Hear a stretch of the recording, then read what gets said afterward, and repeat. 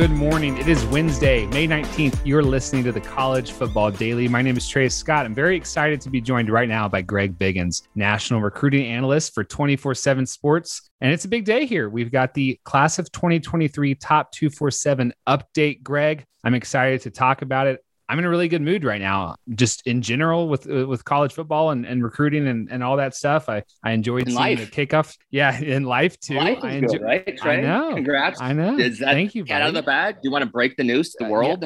Yeah, break it. Yeah, had a great marriage. You're off the market? Off the market. Great marriage, great honeymoon. Was in the Keys and nice. Just really things are really looking up. Things are a lot better than last year. And I was, thinking of you today when they announced the kickoff times for like Clemson, Georgia. I was like, man, Greg's gonna be watching two of his California QB prodigies in that game. Two of my boys. Absolutely. I love both. I know. And then I was like, okay, that's the perfect segue for what I want to talk to you about today. There's this player in the class of 2023 who you texted me about a few weeks ago, because we were giving a lot of love to Arch Manning and Malachi Nelson and Dante Moore. And you said, like, keep an eye on this kid, Nicholas Yamalavea, right? Like the guy you call Nico, the 6'5" quarterback. A lot of West Coast powers are after him. We are going to devote an entire podcast to him today, Greg. Before we talk about like his recruitment and what specifically makes him special, my first question would be, and he's going to be in the top 25 when our rankings are announced later today.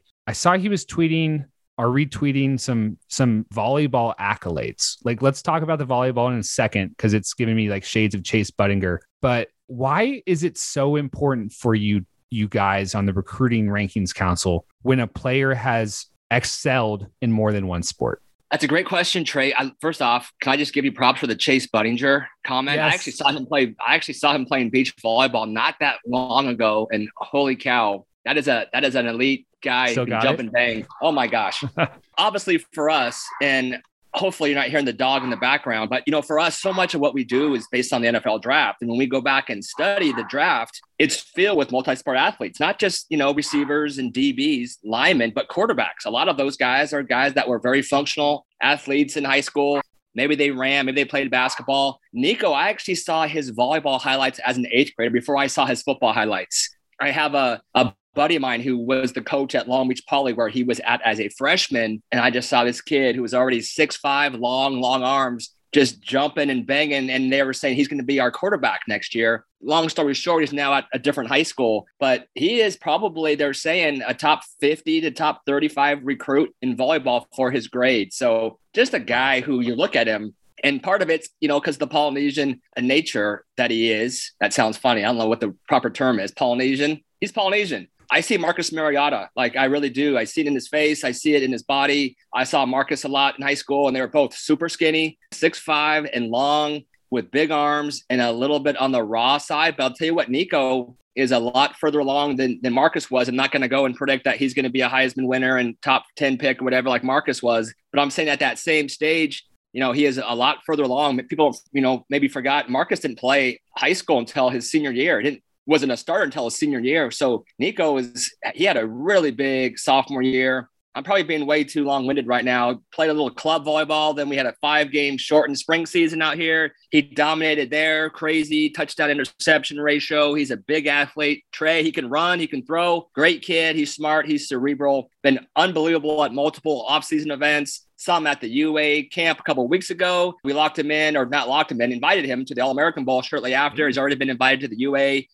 This past weekend, got invited to the Poly Bowl as well. So, guys just had an unbelievable last 5-6 months. Can you explain out on the West Coast, Greg, like what is the rest of the country's equivalent to the volleyball craze out there? Like, I think if I dropped you into Tennessee, you'd be like, this kid plays volleyball. I've heard enough about different players over the years doing that, but I'm also like, I'm kind of absorbed sports intel like that. Like, I would imagine, Greg, it's rather unusual, but still normal enough now to where you're not blinking, and you're accepting it as a dual sport, just like you would baseball or basketball. Yeah, no, I accept it. I still think it's pretty rare, right? We have T-Mac, Tataro McMillan, who's in the 2022 class, top 5 wide receiver, who's also a big time volleyball player. What I'm trying to preach the gospel of track, Trey. I'm not even joking. Like, I've always liked track, but I've really become a big track guy where I'll go and watch a track meet just because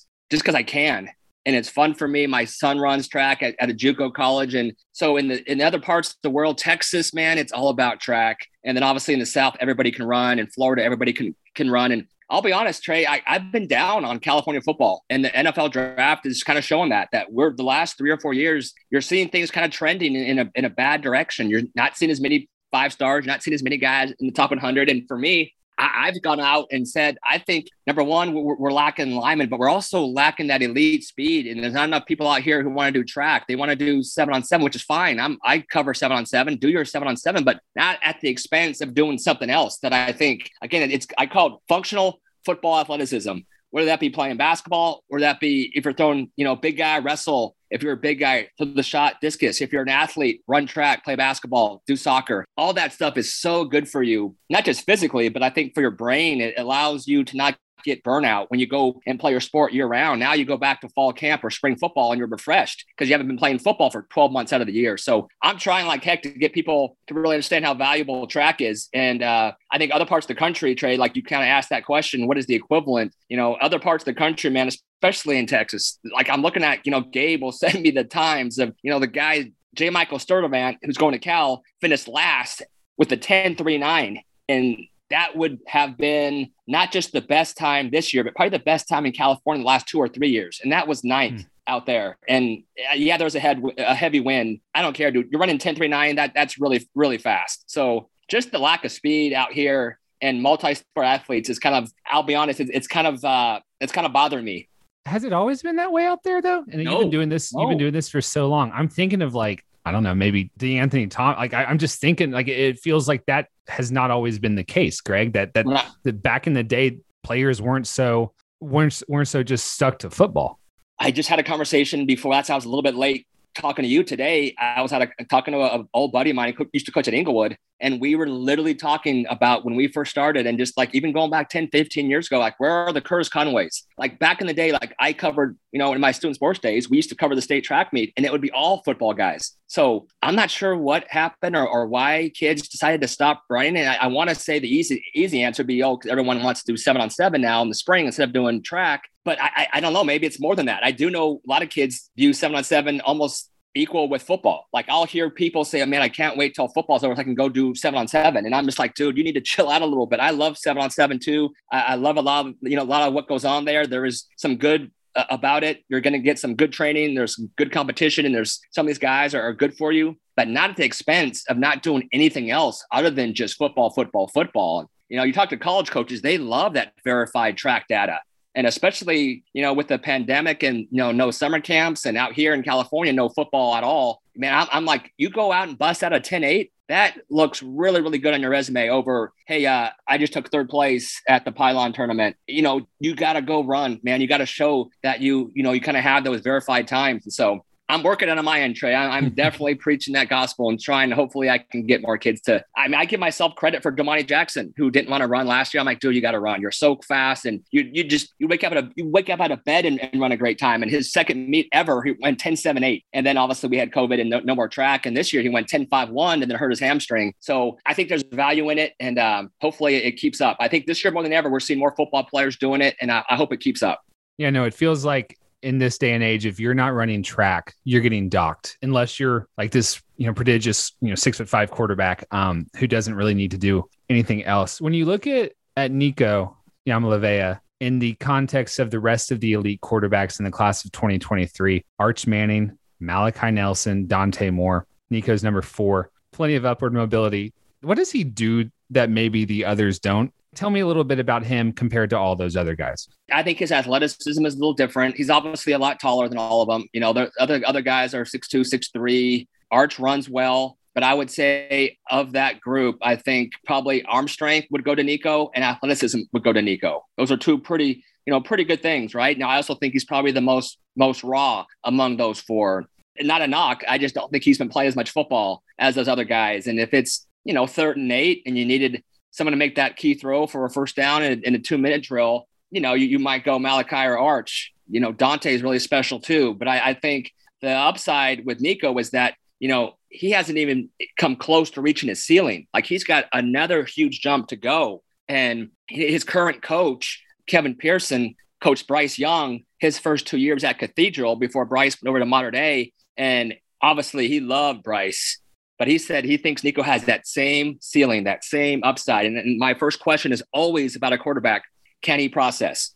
Is he smart? Does he get it? Can he go out there and can he read a defense? Can he pick up a playbook? Because every guy I do my own self-scouting, Trey, and every guy I've missed on from a quarterback standpoint, almost every time it's because I overvalued the physical tools and undervalued the fact that the guy couldn't read a book to save his life, right?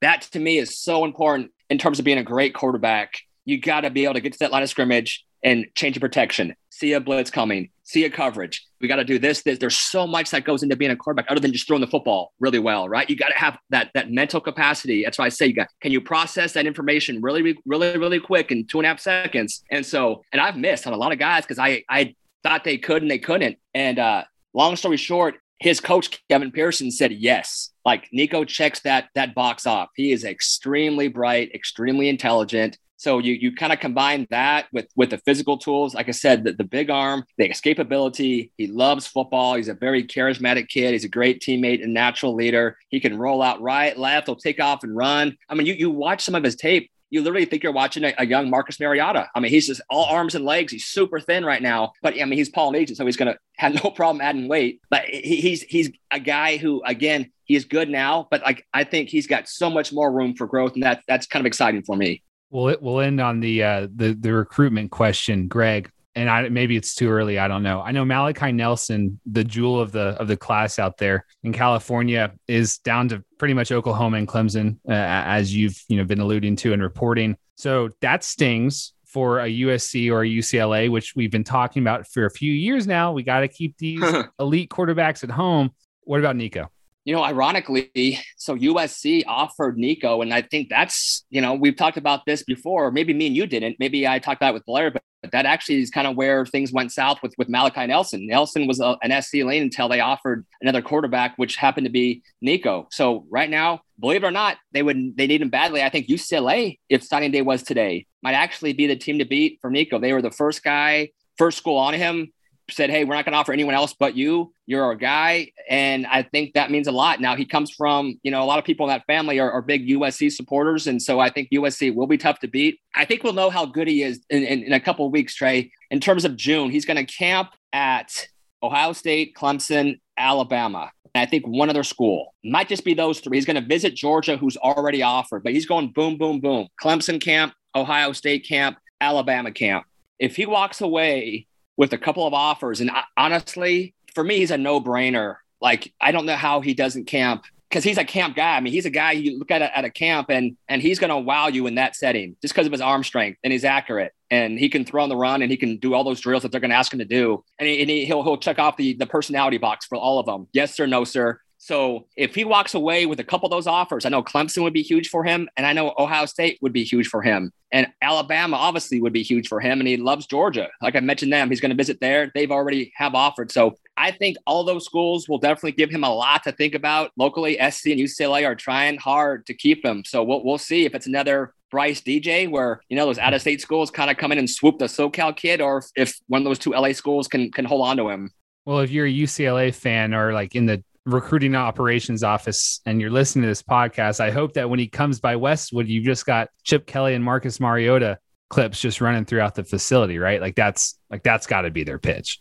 I mean, they're definitely selling him on that, right? And it's funny, Oregon is benefiting in a big way right now by kids who grew up watching Chip Kelly. So it's kind of funny. Oregon's benefiting more from Chip Kelly than UCLA is benefiting from Chip Kelly from a recruiting standpoint. So no, that is the pitch. Every time you talk to Nico and you even mention Marcus's name, he's like, yeah, Chip told me that I kind of remind him of Marcus. And by the way, yeah, he coached Marcus. And by the way, Marcus won a Heisman. So that is a big pitch. The fact that they don't really have, a deep quarterback room.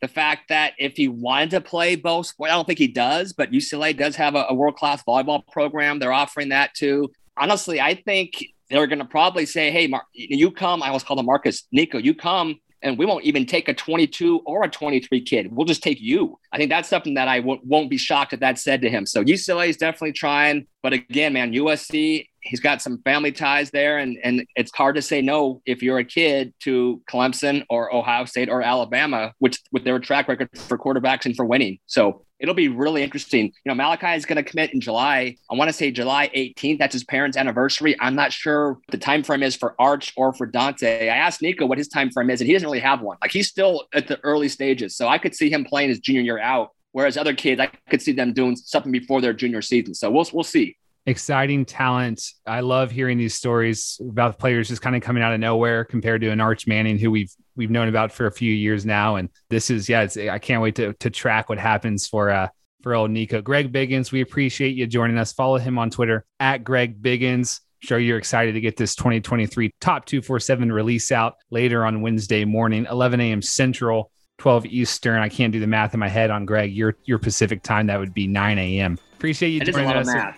Yeah, always. No, I can't do it either. I can't do math. So I do like talking about young, prodigious Marcus Mariota clone quarterback. So our producer is Lance Glenn. My name's Trey Scott. We'll talk to y'all on Thursday for the next edition of the College Football Daily.